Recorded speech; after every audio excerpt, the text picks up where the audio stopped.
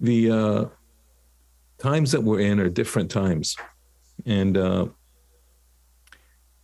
last week, I mentioned to you that we would be having a baptism service in the church building, and there was a handful of us that got together. It was really weird. It was weird for the people to be there, to see the building. All you're seeing is the stage on camera right now, but the people that showed up, I think, Salpi, you were pretty taken aback. Shole was there. Shide, I see you there with your mask on. Bless you. Yeah, you're waving at us. It was a different experience. And it was heartbreaking in a sense that here's the building that we've been used to, that we've had numerous baptisms in, but it looks pretty much like rubble. And I don't mean Barney, for those of you that have the Flintstone reference. I mean destruction. I mean vacancy. I mean just not what it used to be. And it brought a lot of questions. I'm sure you all are asking some questions. COVID has given us a lot of time to ask a lot of questions. And one of the questions that I'm sure we're asking is, will we ever go back into the building? What is worship going to look like? What is small groups going to look like? All of these different questions that we're discussing and struggling with. What does work look like for some people? What does school look like for the children? What does our future look like? And with questions, what I wanted to do today is take a moment and look at some of these questions that we all face. So I think you're all familiar with how to use the survey feature on Zoom. So get your tapping finger ready. There's going to be a few questions that you're going to have to answer on Zoom.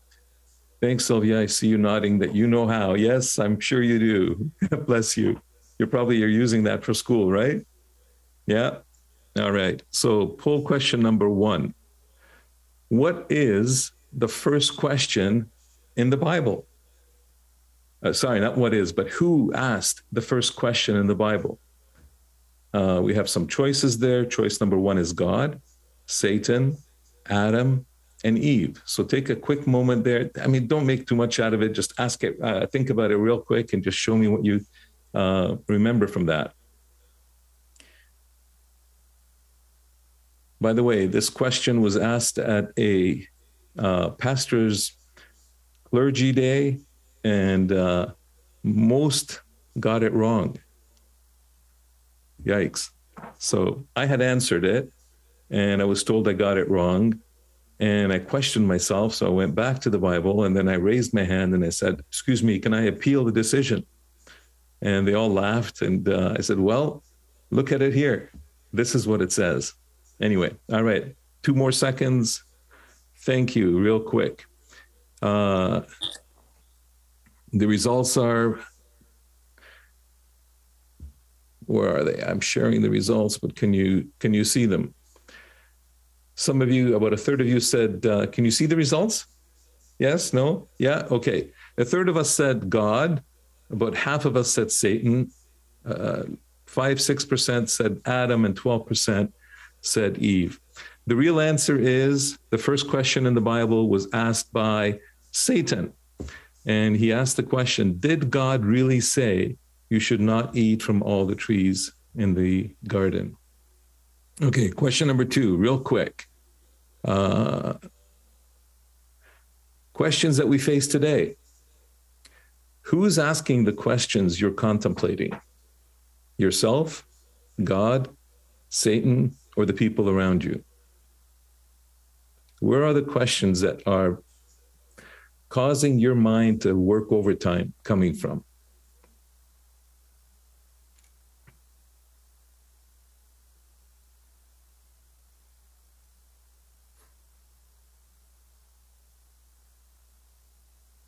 Few more seconds on this one. All right.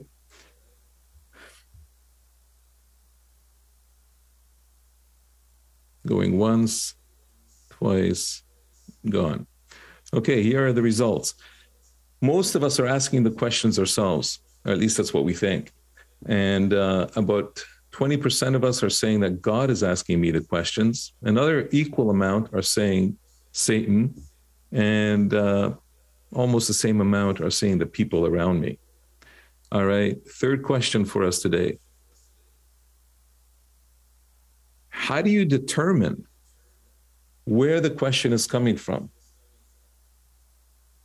What is the source of the question? Is it, I simply know in my heart, I know where the source of the question is. If it's God, if it's Satan, if it's myself, some of us may not know where the source of the question is. I check to see what other people feel about it. I get a second opinion or third opinion or fourth opinion. Sometimes it's just impossible to know. And you sort of had to guess.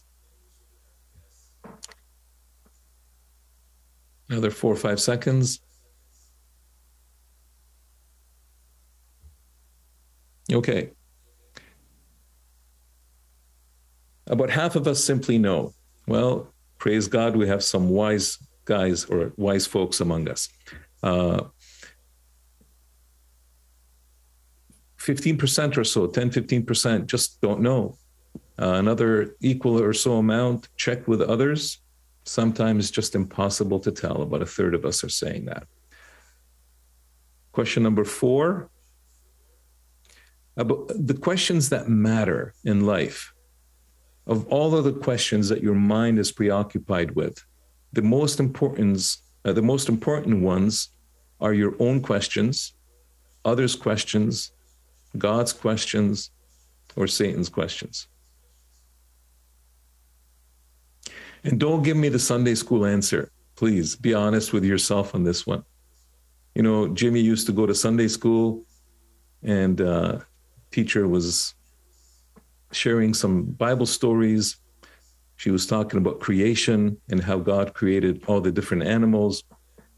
And she described this animal that looks like a horse, has the neck that looks like a tree, has a small little tail. And Jimmy said, and she asked, what is the name of this animal? And Jimmy says, Jesus. And then she looks at him funny. He goes, I know the real answer is giraffe, but it's Sunday school, so I figured you want to hear the answer to be Jesus. Anyway. Such bad comedy. All right, I'll stop this poll. So the answers that we are showing is our own questions and God's questions seem to be what's bothering us, not bothering us, but causing us to ponder these questions. That's good. And you can see that. All right. And the last question. How do you find the answer to the questions that are heavy on your heart? Is it from all that you know already? Is it what the popular answer is around? Or does it depend on who's asking the question?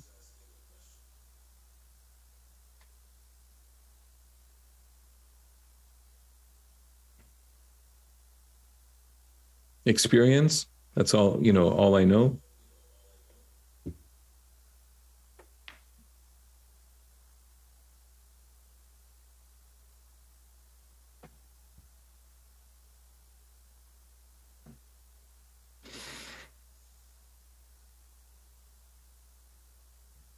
All right, a few more seconds.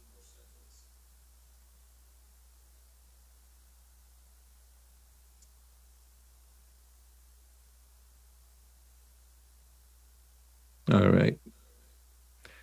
So we've answered from our own experience what we have learned in life so far. And that's probably wisdom to also say that it's depending on who's asking the question. Yeah, very true. All right. So to get a sense of how this fits together, questions that are being asked of us today and different things that we can consider. There's a lot of questions in the Bible. In the Old Testament, there is a number of questions. Now, mind you, it's in a lot of books in the Old Testament, and there's a lot of conversations. Simple questions as when someone is being told a promise of God and by God, and they ask, how can this be? That's a simple question. Or the question that Satan asked, did God really say? Or the question that God asked. That's where the people get it confused sometimes, because the first question God asked sticks in our minds as being the first question that's in the Bible, but it's a second question in the Bible. And the first question God asked is, Adam, where are you? That's a great question. And you can answer that in many different layers. Adam was probably thinking, I'm hiding behind a fig tree that's behind the bush here. Maybe God meant a little bit deeper than that. Adam, where are you? Are you still in the place of innocence? Have you gone into the place of guilt? Have you gone to the place of shame and fear? Anyway, there's 2,274 questions in the Old Testament. And in the New Testament, much shorter book, number of books, 1,024 for a grand total of 4,288. But don't worry, we're not going to look at all 4,288 questions this afternoon. I only want to focus on 8, and that's a lot, I know. So I don't know if we're going to get through all 8. My heart is to sort of get to the nugget of what the 8 questions are all about and address them. And these are questions that are going to be taken.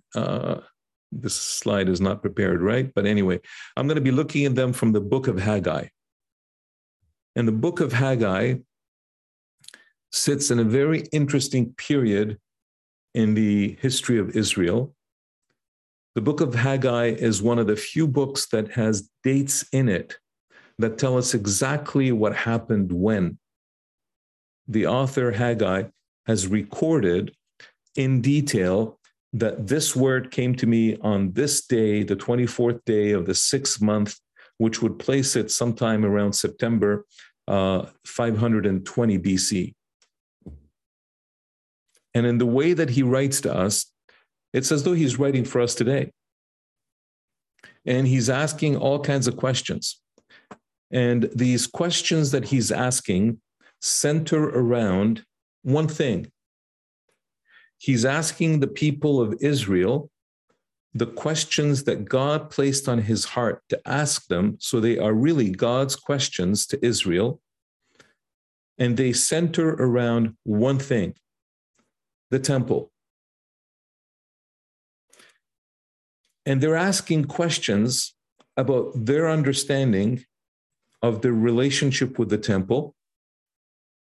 And God is asking through Haggai, the prophet, questions that are multi-layered in the same way as Adam, where are you, was multi-layered. And I think that's what makes these questions that God asks very important and relevant for us to understand. The questions that God asks are always intended to reveal. Now, you're probably thinking to reveal something about our heart.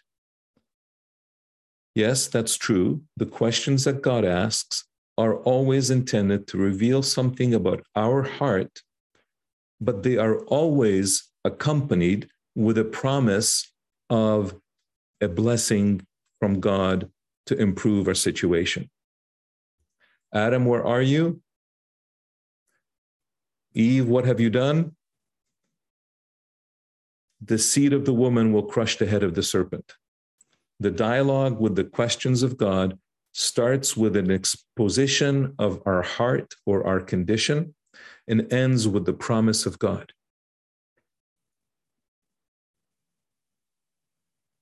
When God asks questions. Put things in context. The time of Haggai was about 520 BC. And it was the time that the kingdom of Persia was the most powerful kingdom in the world. And at that time, the people of Israel had rebelled enough against God that they were overrun by the enemies of Israel, first the Babylonians, then the Medes and the Persians. And they were scattered out of the land of Israel. And the thing that they valued the most, that thing that place, that thing, that monument, that building that they would visit often was destroyed. Now you have to remember who we're talking about. These are the family of Abraham that had been spared and saved by God through an act of powerful miracle when they were slaves in Egypt. And when they came out of Egypt, before they went into the promised land, Canaan, God spoke to Moses and gave him the details of what would be the tabernacle that he would have built when they when they entered into Canaan. They would have this tabernacle with them. So the tabernacle was given in a lot of details. And the details of the tabernacle showed the glory of God. And even though it was just a tent, it wasn't a building, it was a tent. This tent was given in extreme detail and was the answer to the questions about Israel's access to God. When they came out of Egypt, the tent was given, and they were now entered into Canaan. They have the tent with them. And then their greatest king, King David, had built his own house in the city of David, which was just around the mountain called Moriah, where God appeared to David, and Abraham was to sacrifice his son, which he was spared from doing by God. On that hill called Moriah, today called Jerusalem, David wanted to build a tabernacle that was there as a tent. He wanted to build a temple because he didn't feel right that he was living in a palace there, but God was living in a tent. Keep this in mind in the progression of the history. David did not want God to live in a tent while he lived in a palace made of brick and stone.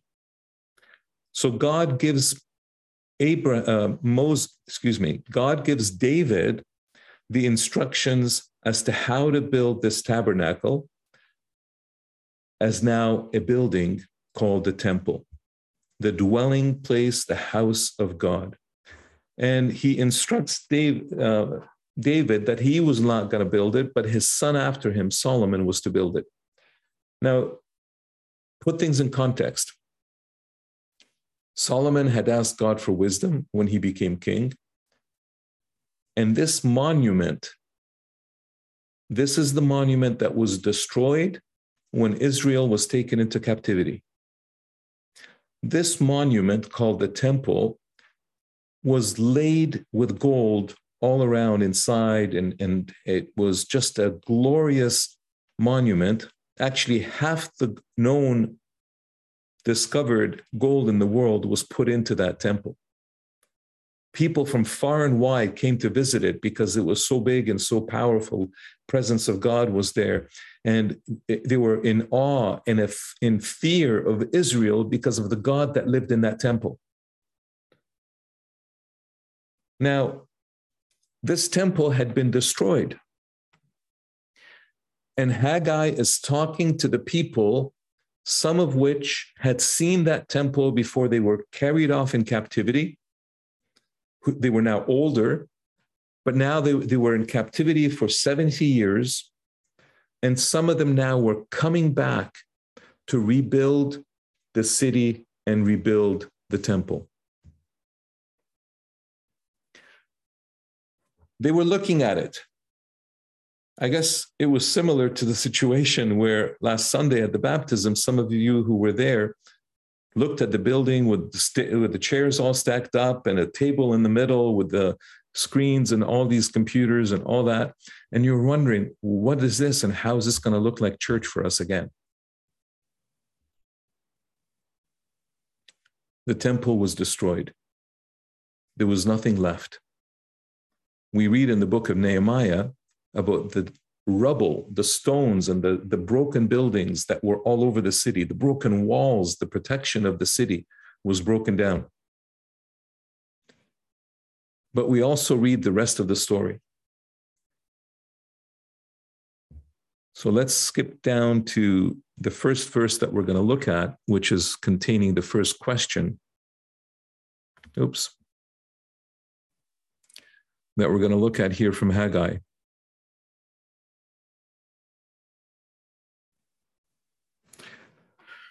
God is asking Haggai to speak to the people of Israel and ask them this question. Now, this question is not out of context for them. They are not missing the point of God because they remember that this temple was built by their great-grand king, David's son, Solomon, as the answer to the question that David asked, how can I live in this beautiful palace while God, my God, lives in a tent? Now he's asking the question, God is saying that you people are asking and saying to themselves, the time has not come to rebuild the Lord's house. Now that's the answer to the question that the people are asking themselves. Is it time to rebuild the Lord's house? And they've concluded that it's not time to rebuild the Lord's house. It's time to build our own homes. But they have come to the city in the same way that David had come to the city. He built a house. And when he built that house, he wanted to build a house for God. When he was building his own house, his heart, this man whose heart was after God's own heart, could not be satisfied with building his own house while God didn't have a house. So now the people are coming back and they're coming to destruction. They are trying to build their own house. But God is saying, you've concluded that it's not time to build the Lord's house. And he goes on in the next verse, says, is it time for yourselves to be living in your paneled houses while this house remains in ruin? That's a great question. In today's conversations, and I've been having many conversations with many pastors, both locally in Canada, in North America, and globally, every pastor is thinking about this question. What does our ministry look like now with COVID and after COVID? What if we can't get together with people like we used to? What if we can't get together and sit in a family room and have a small group like we used to? What if we can't have a worship service like we used to? I love to challenge people with different ideas when they're discussing some of these questions. So I asked them, how does this compare to the people that are living in Iran that are in churches right now that don't have buildings, that don't meet, because the government doesn't allow it, or Azerbaijan or Afghanistan or China? What does church look like in those contexts that we here in the West, because we have had the freedoms, we think that church has to be a big place and a big building with sound and lights and music and all of that. But what does worship look like? Corporate worship look like?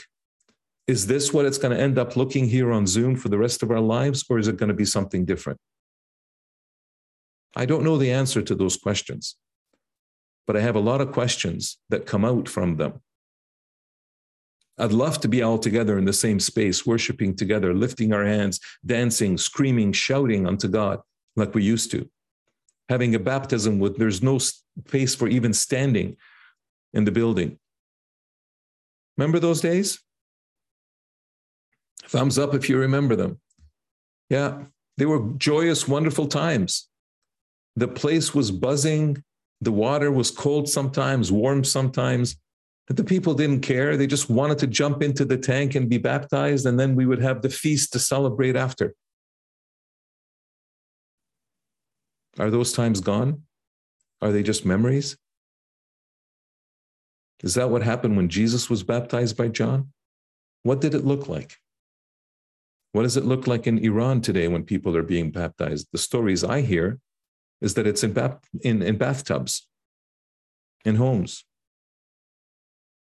with their spiritual father and mother. They're standing with them and baptizing them in the tub. Some of them do it in the river in secret. I don't know what it's going to look like in the future. I don't want us to be troubled by that.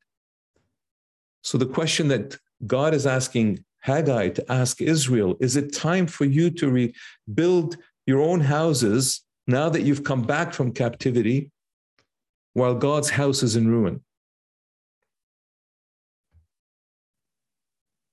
And he's now asking them the question,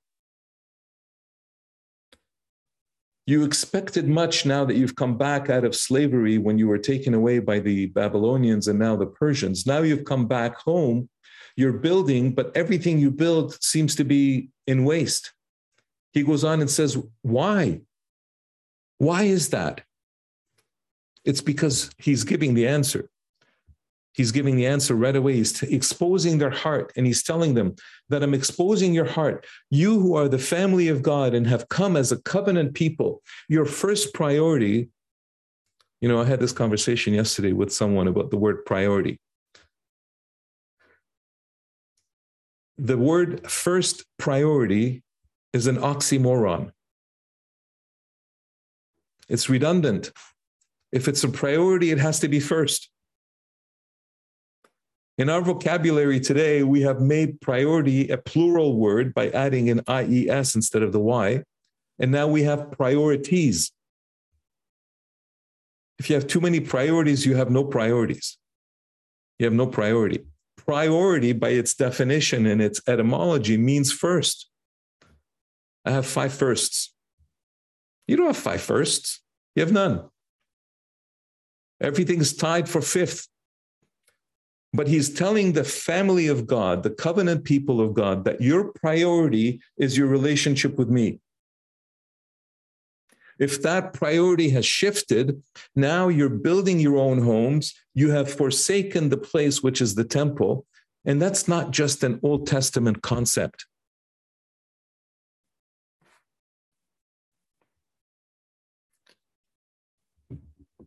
Jesus talks about it this way. He says, destroy this temple, and in 3 days I will raise it up.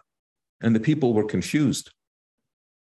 In his time, people were confused because they had just seen Herod rebuild or finish the construction of that temple that was destroyed when Haggai had come to town and they started to lay the foundation.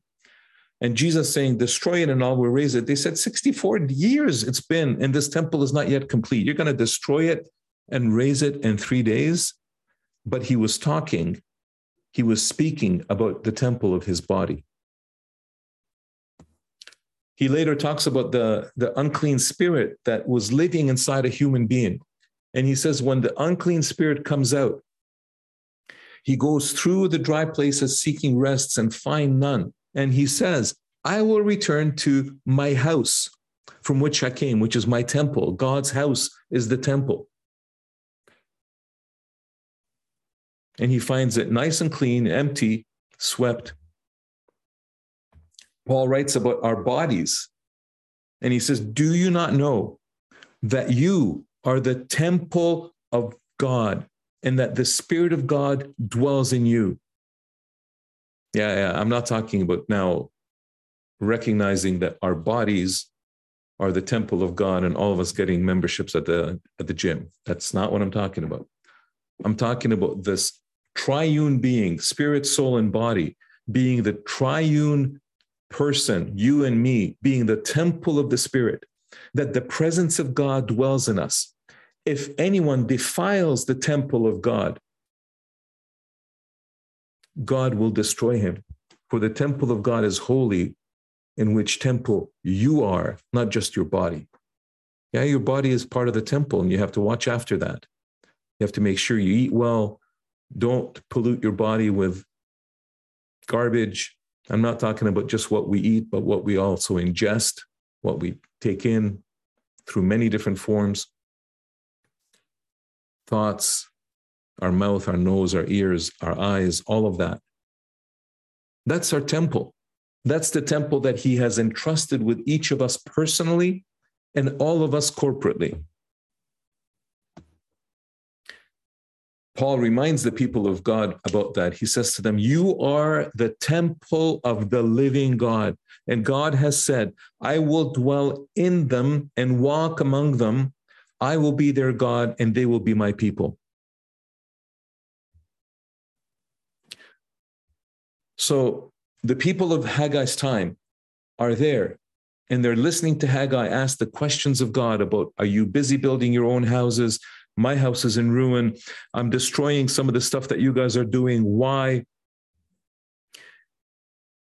And then he now begins to ask the people that were standing there about their own assessment of the situation.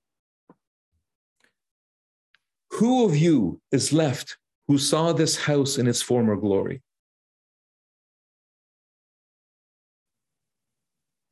Of all the people that were there last week, Shide probably was the one person who had seen the least. And then her guests that were there. And I was so happy that her sister was there and she had a phone that had connected with her family back in Iran and they were able to watch the baptism with us. The video is going to be coming sometime soon and we'll celebrate with her. But for us who had been raised in the church, my heart was breaking seeing what this baptism was like. But I heard this question. Do you remember this house in its former glory? And God continues, how does it look to you now?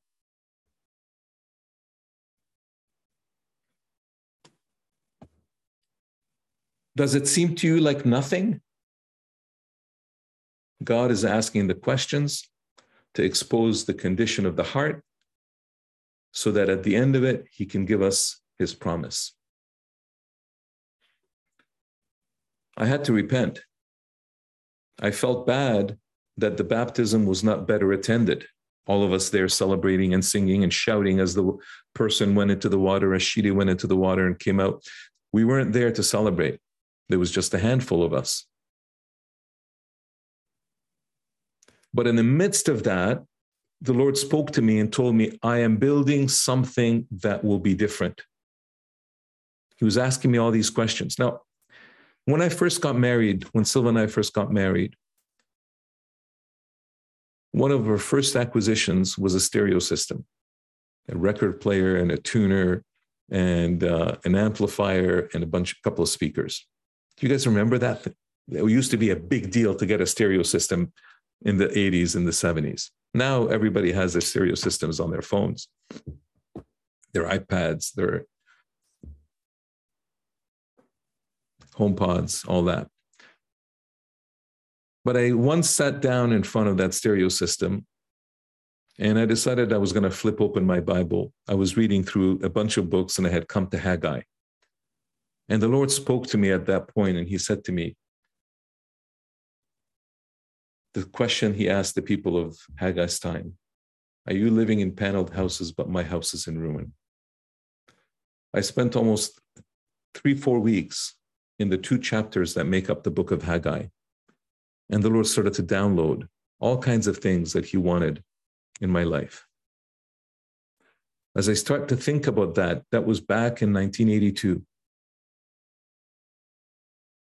We're coming up to 40 years.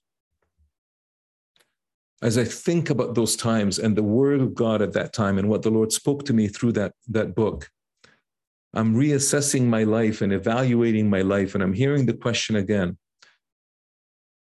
It caused me to make sacrifices in my life and in my family's life to be able to accommodate what I understood from that book in the direction I was taking my life.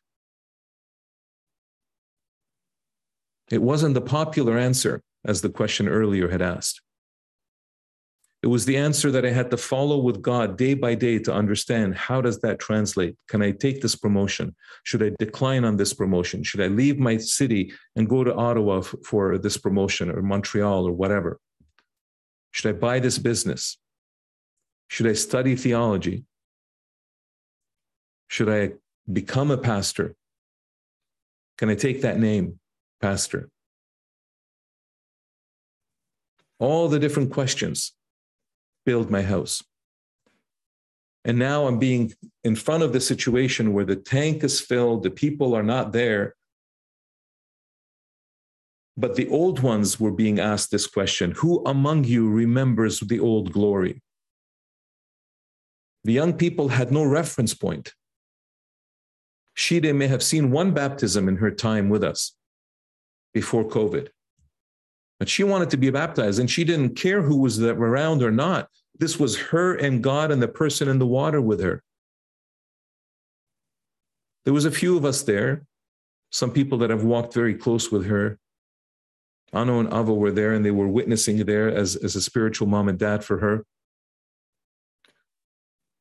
But in the midst of all of this, I realized for her, who has not lived the old glory, God is preparing something. And for me, and for you, God is preparing something much bigger than what we could ask or imagine.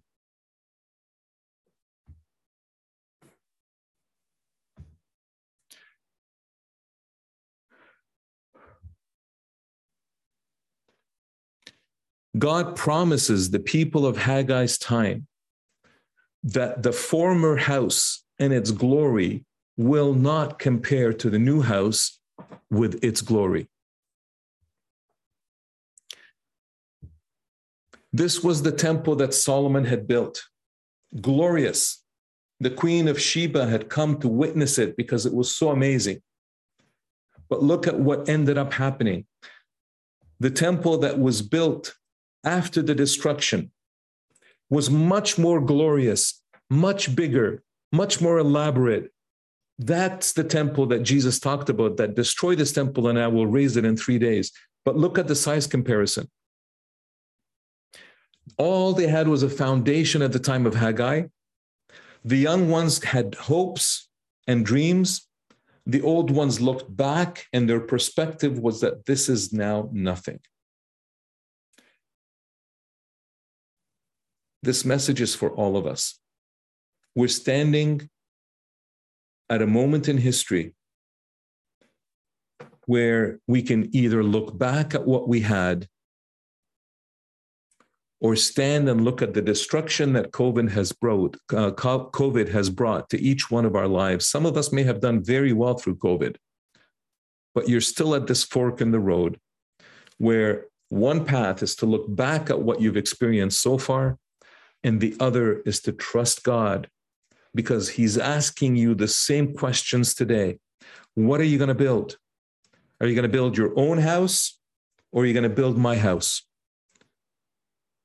Are you looking at my house from the old glory and you're remembering and you're saying, oh, remember those good old days?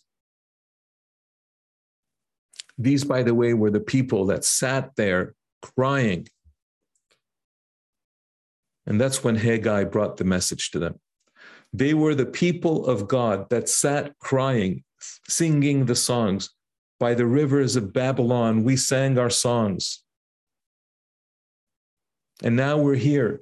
And look at the destruction. I wish we were back in Babylon.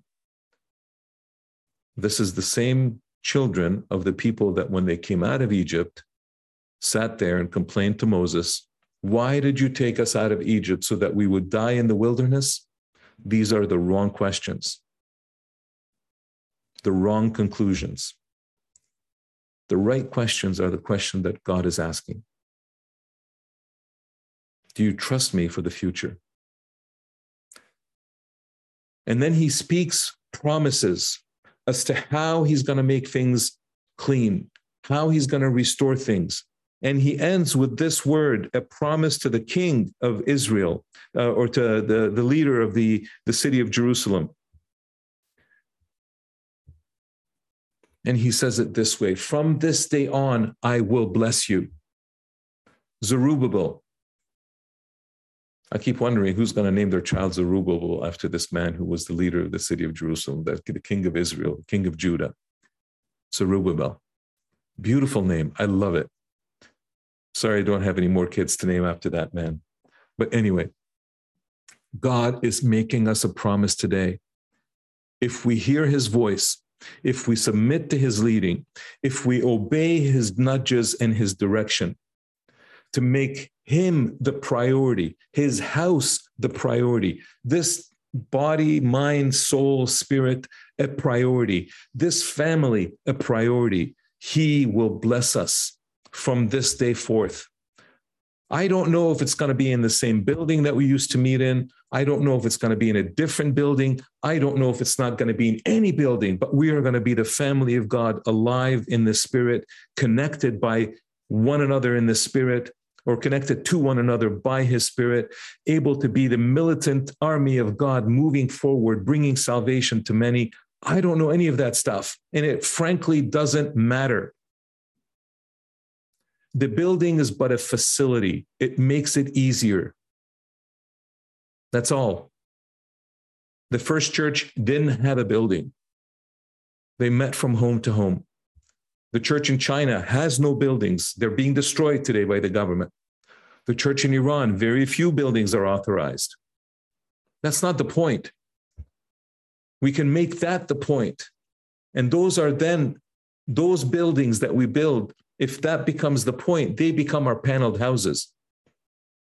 But God has a different thing in his mind. He has a different thing in his heart. He wants us to be the living building of God, the living temple of God. He may put that living building inside a physical building, and I hope he does. It would be wonderful to have a new facility that has a gym, that has a swimming pool for the young people and the older people to swim in. We can have the baptisms in the pool. We can dream big. Make it a community center for the community all around us to come to the church, the City River, to get all their activities done. I don't know. I don't know what God has in store for us.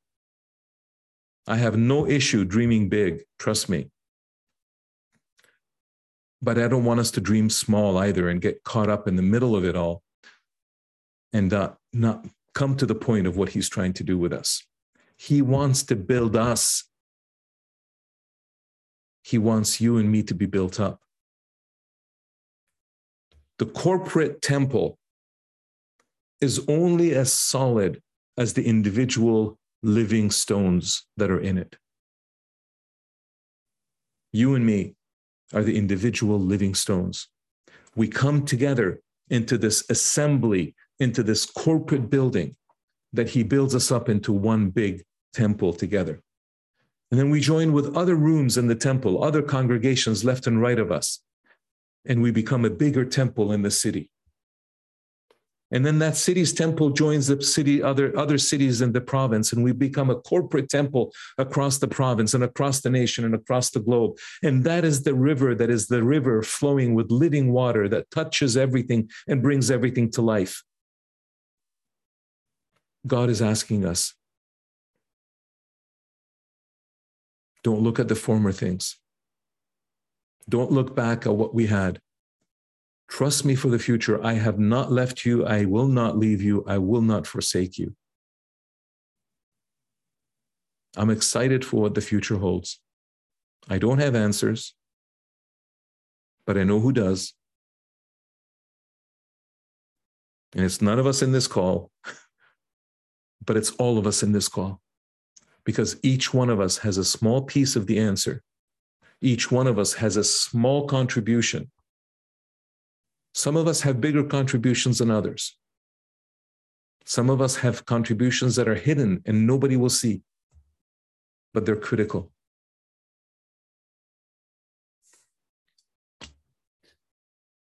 Let's pray. Father, we want to thank you that you are faithful, that you are a God who works with the few by putting in hope, putting in vision, putting in specific thoughts that shift our direction, that shift our focus, that shift our eyes from looking beneath to the foundation that is now naked and destroyed, to looking up at what you are building. Father, we give you ourselves once again. We give you our futures. We give you our present. We give you our thoughts and our choices. And we ask you, Lord,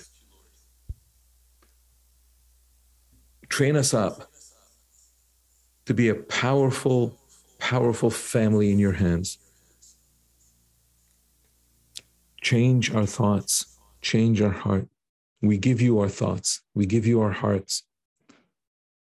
Manifest yourself in among us in power and in glory. For all the questions that we're all asking about what COVID has done, what it will do, how it will affect us, is there a fifth or sixth or seventh wave coming? It doesn't matter. We trust you. Manifest yourself among us, Lord, now in Jesus' name. Amen.